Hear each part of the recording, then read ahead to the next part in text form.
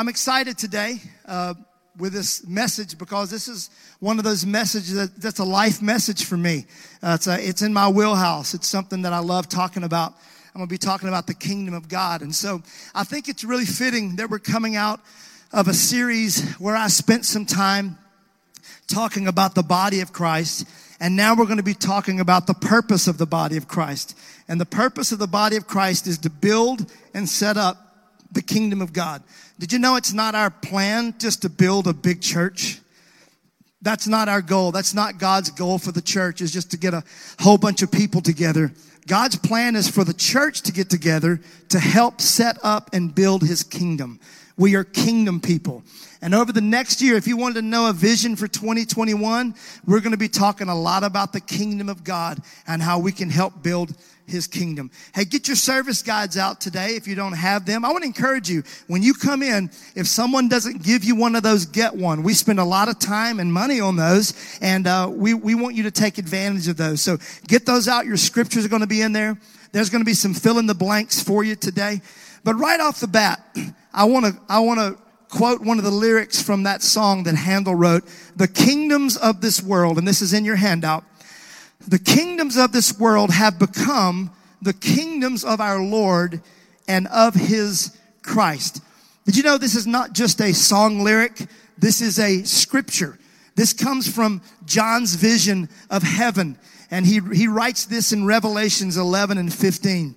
"Then the seventh angel sounded, and there were loud voices in heaven saying, 'The kingdoms of this world have become the kingdoms of our Lord and of his Christ, and he shall reign forever and ever more.'" The kingdom of Jesus Christ will reign forever. Do you know that every kingdom has a king, and the king over this kingdom is Jesus? And the scripture tells us that all kingdoms are his. Everybody say all. I want to give you a spoiler alert. How many of you hate a spoiler when you're going to read a book or watch a movie and somebody tells you something about it? Raise your hand if you can't stand it. Hashtag spoiler alert, because I'm about to give you one. I read the back of the book and he wins. He wins. And if he wins, whoever is with him wins as well. I don't know about you, but I'm happy I'm with him, because that means we win. That'll keep you going on these days when things look dark and despondent and depressed. If you can just look ahead and go, this is not just about today or tomorrow and next week. At the end of this thing, we win. Come on, I'm going to preach early today, okay? In the Bible, you will find 3 kingdoms. Write these down. They're in your notes. In the Bible, you will find 3 different kingdoms. Number 1, there's the kingdom of earth. Secondly, there's the kingdom of heaven. And third, there's the kingdom of God. You'll hear these spoken about all through the Bible: the kingdom of earth, the kingdom of heaven, and the kingdom of God. Let me show you where these start. Genesis chapter 1, in the beginning, God. Stop right there. In the beginning, God. In the beginning, there was one kingdom, and that was the kingdom of God, because it was just him. He ruled and reigned supreme. But then look at the next phrase. In the beginning, God created the heavens and the earth. And suddenly, there are 2 other kingdoms: the kingdom of God, the kingdom of heaven, and the kingdom of earth. Over the next year, I'm going to be breaking a lot of that down and talking through why sometimes you can't get prayers answered and why sometimes you battle with darkness that you don't understand. It's because you're dealing with a kingdom that you don't comprehend. And we're going to talk about that over the next year. How many like to hear more about that? The kingdom. The kingdom. The word kingdom means the king's domain. It means that's where he rules and where he reigns. Write that down. The word kingdom means the king's domain. So let's talk about the kings and the rulers of these 3 kingdoms.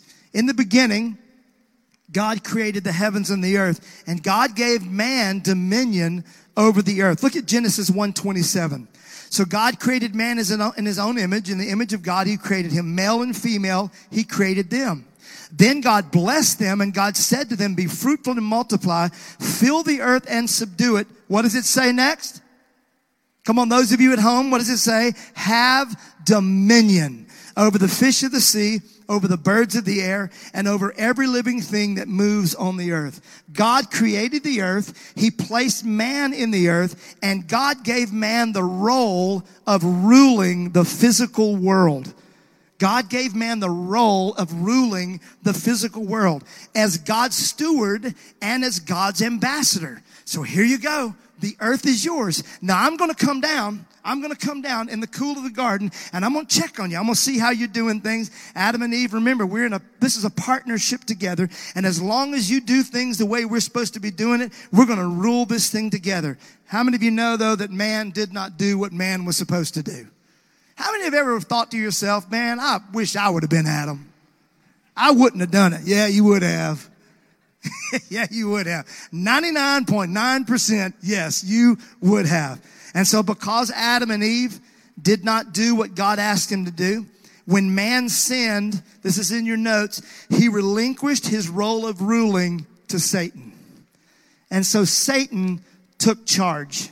Satan took the dominion that man was supposed to have over the earth, and Satan took it multiple times. And now people get a little awkward about this when I start talking about this, because you don't want to give Satan anything, but I want you to read it, okay? Multiple times in the Bible, Satan is referred to as the god of this world. 2 Corinthians 4, Satan, who is the god of this world, has blinded the minds of those who don't believe. They are unable to see the glorious light of the good news. They don't understand this message about the glory of Christ, who is the exact likeness of God. How many of you do not like saying Satan is the god of this world? Raise your hand if that just irks you. Does that bother you?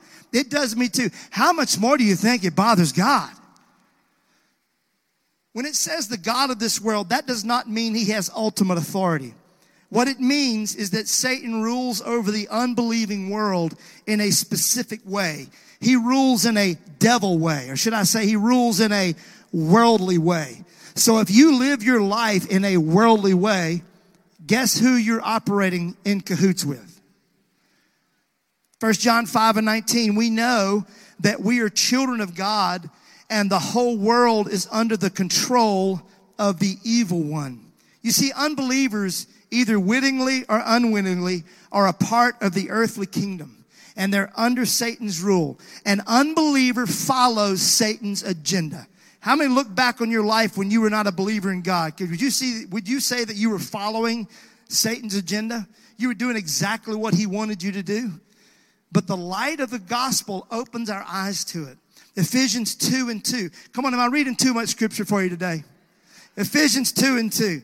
In which you used to live when you followed the ways of this world and the ruler of the kingdom of the air, the spirit who is now at work in those who are obedient. The scripture calls Satan the ruler of the kingdom of the air. He rules over the world and the people in it. All right, have we established that fact? That man had dominion from God, but he gave it over to Satan because of his disobedience. And so Satan was ruling over the world. And this, ladies and gentlemen, look at me, lean in. You're on the edge of your seat. I want you to hear this. This, I love that you leaned in, baby girl. My wife just leaned in. This is the state that the world was in when Jesus showed up on the scene. Satan was in control.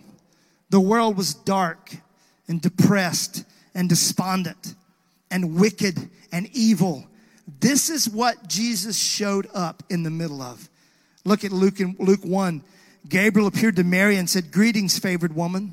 The Lord is with you." Confused and disturbed, Mary tried to think what the angel could mean. "Do not be afraid, Mary," the angel told her, "for you have found favor with God. You will conceive and give birth to a son, and you will name him Jesus, and he will be very great and will be called the Son of the Most High. The Lord will give him the throne of the ancestor David." Watch verse 33. Sounds a lot like Revelations. "And he will reign over Israel forever, and his kingdom will never, ever end." This is the prophecy that the angel gives to Mary, but Jesus did not arrive ruling. Listen to me. Those of you that feel like you haven't reached your potential, those of you that feel like there's so much more out there for you, but then you look at your now and you look at your future and it's a long way off, Jesus did not arrive as the ruler that he was prophesied to be. Matter of fact, he arrived anything much less than that. He showed up as a baby. Now, every king is born a baby, but they're not just a baby. They're a prince. They're royalty. They're certainly not born in a stable somewhere. Paul tells us how he arrived. And this is actually one of my favorite readings of the Christmas story, Philippians chapter 2. Jesus, who being in very nature God, did not consider equality with God something to be used to his own advantage. Rather, he made himself nothing by taking on the very nature of a servant, being made in human likeness. All right, let me stop right here. I've been preaching for a long, long time, and I can tell you out of the thousands of times that I've preached, every once in a while when I'm speaking, I'll feel a little tingling right here. I call it my belly button starts buzzing. I feel this little something, and I know that God's wanting to speak clearly to somebody. I want you to listen to what I'm about to tell you, okay? God's wanting some of us to get this revelation right here. Being found in appearance as a man, he humbled himself by becoming obedient to death, even the death of the cross. I've said this before. So Jesus Christ, the Son of God, the one for whom and through whom all things were made, laid down everything that he owned and came to this. Sometimes I say it like this. He laid down all of that and robed himself in all of this. He leaves one kingdom as a ruler over everything and enters into this kingdom as one that has nothing. Jesus laid down his power and authority. Write that down. He laid down his power and authority. And so when he did, he came into the world under the laws of this world. And remember who was ruling this world? Now again, folks do not like to think about that Jesus came in under the laws and the rule of the enemy. How many of that bothers you a lot? Because we don't want to ever think about our Jesus being anything. When I think of Jesus, I like to think him as a superhero. We don't like to think about the fact that he came as a baby. He wasn't performing miracles as an infant. He was dependent on Mary and Joseph. He came in under the oppression and the rules and the law of the God of this world. With that filter, I want you to look at this correspondence between Jesus and Satan during when Satan tempts him. Look at this. With that filter, knowing that Satan is ruling the world and Jesus has been living under that for 33 years. Look at this. The devil led him to a high place and showed him in an instant all the kingdoms of the world. And he said to him, I will give you all their authority and splendor. It has been given to me, and I can give it to anyone I want to. If you worship me, it will all be yours. And Jesus answered, it is written, worship the Lord your God and serve him only. You see, what Satan was trying to do was to have Jesus take a shortcut. And that is what sin always is. Sin is always a shortcut. You steal because you don't want to work to get the money. You cheat because you don't want to be faithful for the long haul. Am I talking to anybody right now? Sin is always a shortcut, trying to get to something quicker than you're really supposed to. But I want you to understand this. The Bible says that the devil tempted Jesus with what? I just read it. The kingdoms of this world. He tempted him. I can give these, they've been given to me. Adam handed them to me, and I can give them to whoever I want to. Jesus, if you just worship me, I'll give them to you. Listen to this. You don't tempt someone with something they already have.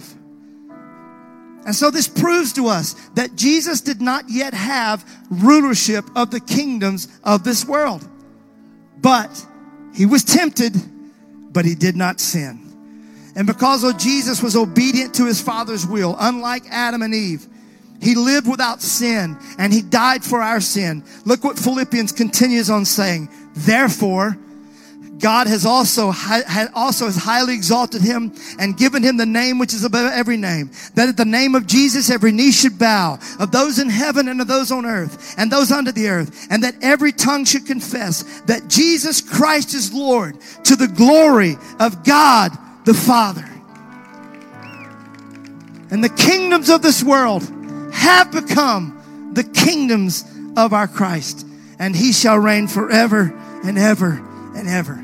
This is why in Matthew 28:18, Jesus said, all authority has been given unto me in heaven and earth. Here you have the kingdom of God, the kingdom of heaven and the kingdom of earth, all of them embodied in Jesus Christ. Aren't you glad you serve him? Aren't you glad he's your king? Come on, Hills family, aren't you glad that you serve the King of Kings and the Lord of Lords? Come on, let's give him some praise.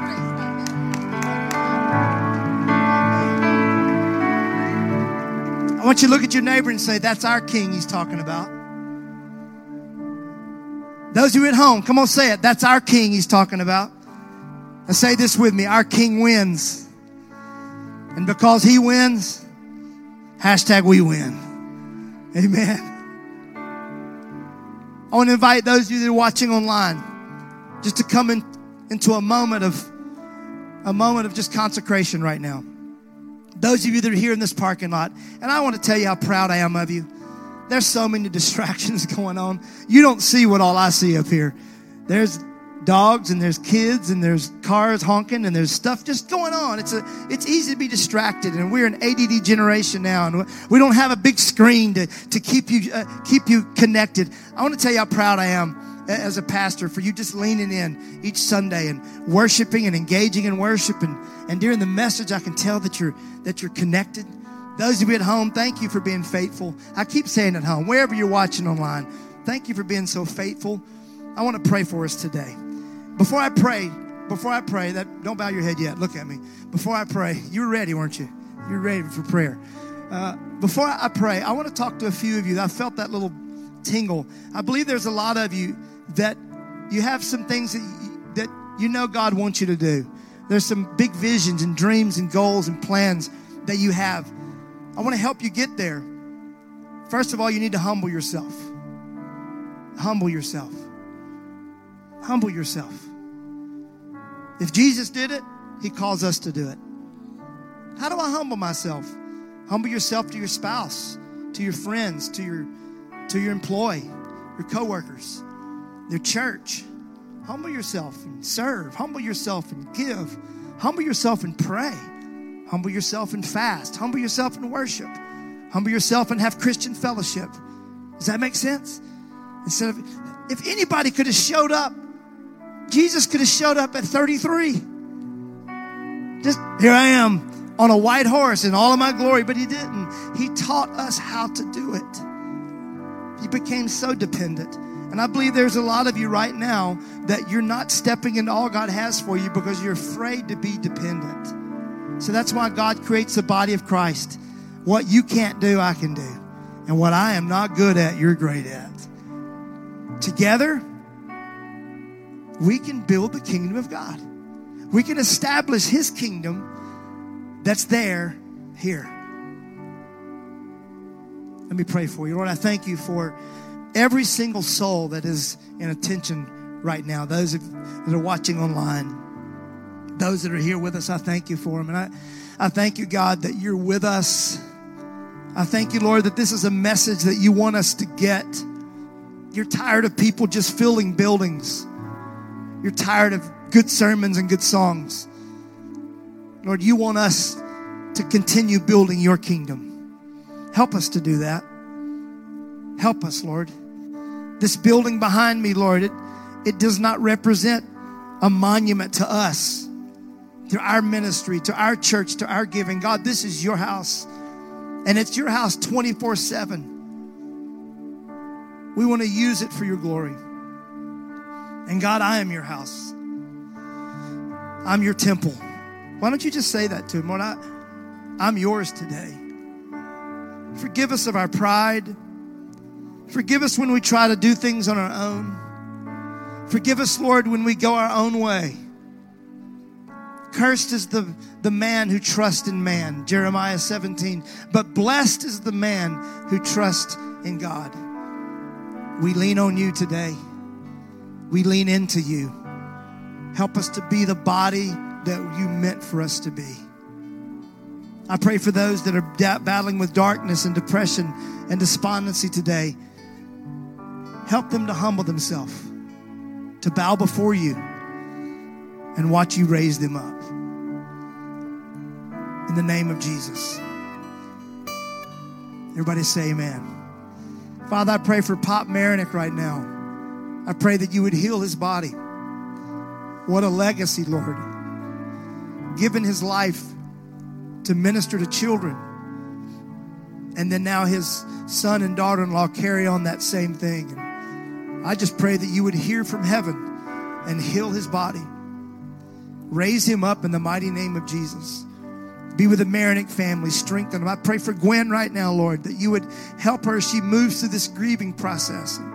You would be with her family and strengthen them. Come on, how many need a touch from the Lord? Just raise your hand. You need Jesus to do something in your life right now. Keep your hand up. Lord, I don't know these needs, but I know I feel your Holy Spirit pulling today. Moved with compassion, I pray, God, for every single hand that's raised. And God, heal their mind, touch their body, touch their heart. Bless them financially, physically, emotionally, relationally, spiritually. Show them the way out of the situation. Show them the way through the situation. Let them see you in the middle of it. Let them acknowledge you in the middle of it in Jesus' name. And I speak right now against every attack of the enemy by the blood, the word, in the name of Jesus. Satan, you have no authority. You have no right. You have no territory. These are children of God. And we say now, Lord, that they are free and healed and strengthened in the mighty name of Jesus. Thank you, Lord. Come on, is this all right? Can we just take a few moments right here? Come on, Kristen. I love when she grabs the mic and comes on stage. I haven't done this in a while, but let's just pretend like we're the Hills for a minute. I haven't interrupted a service, but it's just been on my heart that it's not any big revelation, but I know there's just so many people in this congregation, Christian people, that are dealing with anxiety and fear and depression. And I want to say to you, first of all, that's not, don't let the enemy beat you up about that. No, God doesn't want you to live like that. But I want to say to you that we all deal with that. If we were all honest at some point in these last several months, we've dealt with some of those things. Can anybody attest to that? Okay, thank you. Am I the only one? No. And so I just kind of want to dismantle some of the lies that the enemy is speaking. And I want to say that I'm learning personally to replace those with his truths. And I don't have it down, and I'm not perfect, but I know that when I take his word, and Linda, when I apply it to the things that I'm trying to get rid of, the thoughts or the patterns or the cycles, whatever it is that you deal with, the loneliness, the addiction, the depression, when you're trying to get rid of that, replace it with something. Replace it with a truth that comes either in his word or what he would say. What would he say? He would always say good things. He would always say he loves you. He would never push you away. He would always draw closer. So I just felt like I needed to share that with someone that is maybe in a really, really desperate place today. And for those of you that have been struggling with anxiety, depression, fear, loneliness, all of the things. And I just want to say that I love you and I'm proud of you. But more than that, we have a heavenly Father that loves you. Amen. So don't push him away from you. And let me just pray for that right now. And I want to pray for you at home too. I'm so glad that you're watching today. Lord, I thank you that you're a Father of compassion, of great compassion. You were moved with compassion, and you will continue to be moved by that on our behalf. I thank you, Lord, that you see us as your children, God, and sometimes you don't always expect us to just have it all together and be perfect. That's why we need a Savior. That's what you died for, God, and I thank you that you are the hope in this lost and dark world. I thank you, Lord, that we have a reason to lift our heads and look to the hills, to look to you as the beginning and the end, as the author and the finisher of our faith, as the hope that never dies, that never disappoints. You are closer than a brother. When we whispered the name Jesus, you are right there. You rush to us. In fact, you're there all along. But God, when we open our eyes and we look to you and we look to the heavens, we see things differently. We see things the way you see things. And I thank you for giving us that. I thank you for giving us a reason to live, a reason to be here, God. I thank you for that. I thank you for giving us promises to stand on that are true. Heaven and earth passes away, but your word never passes away. And I thank you for your word. I pray that you would sanctify us, cleanse us, rid us of the things that you don't like. But God, then replace us with those things with your nature, with your goodness, with your faithfulness, with all of your fruits and all of your gifts that you have just available for all of your children, God. Thank you for those are the perfect gifts at Christmas time. That's really what we need. All we need is you, Jesus, and we worship you in this minute and in this moment. And I thank you for your presence. In the mighty name of Jesus, peace of God reign in this place. In Jesus' name. How many receive that? Amen. Amen. Oh. Thank you, baby, for being sensitive. I want to give you an opportunity today. If you've never asked Jesus to be your Lord, I want to give you a chance to make a decision for him. Come on, I love being part of a church where we give folks a chance to obey the gospel every Sunday. So out there in your car, watching online, those of you right here, if you've never said, Jesus, I want you to be my king, I want to give you an opportunity to do that. Or for those of you that you've been a follower, but he's not really your king. He's not ruling in your life. And you want to rededicate your life to him today, I want to lead you in a prayer. The scripture tells us that if you will believe in your heart and confess with your mouth, that you will be saved. Aren't you thankful for that word? So I want you to pray this prayer after me. Hills family, let's join in, okay? Those of you at home, let's pray. Lord Jesus, thank you for this day. Thank you for your word. Thank you for your truth. Today, I confess that you are my Lord, that you are my King. Come on, pray it out. Today, I humble myself before you.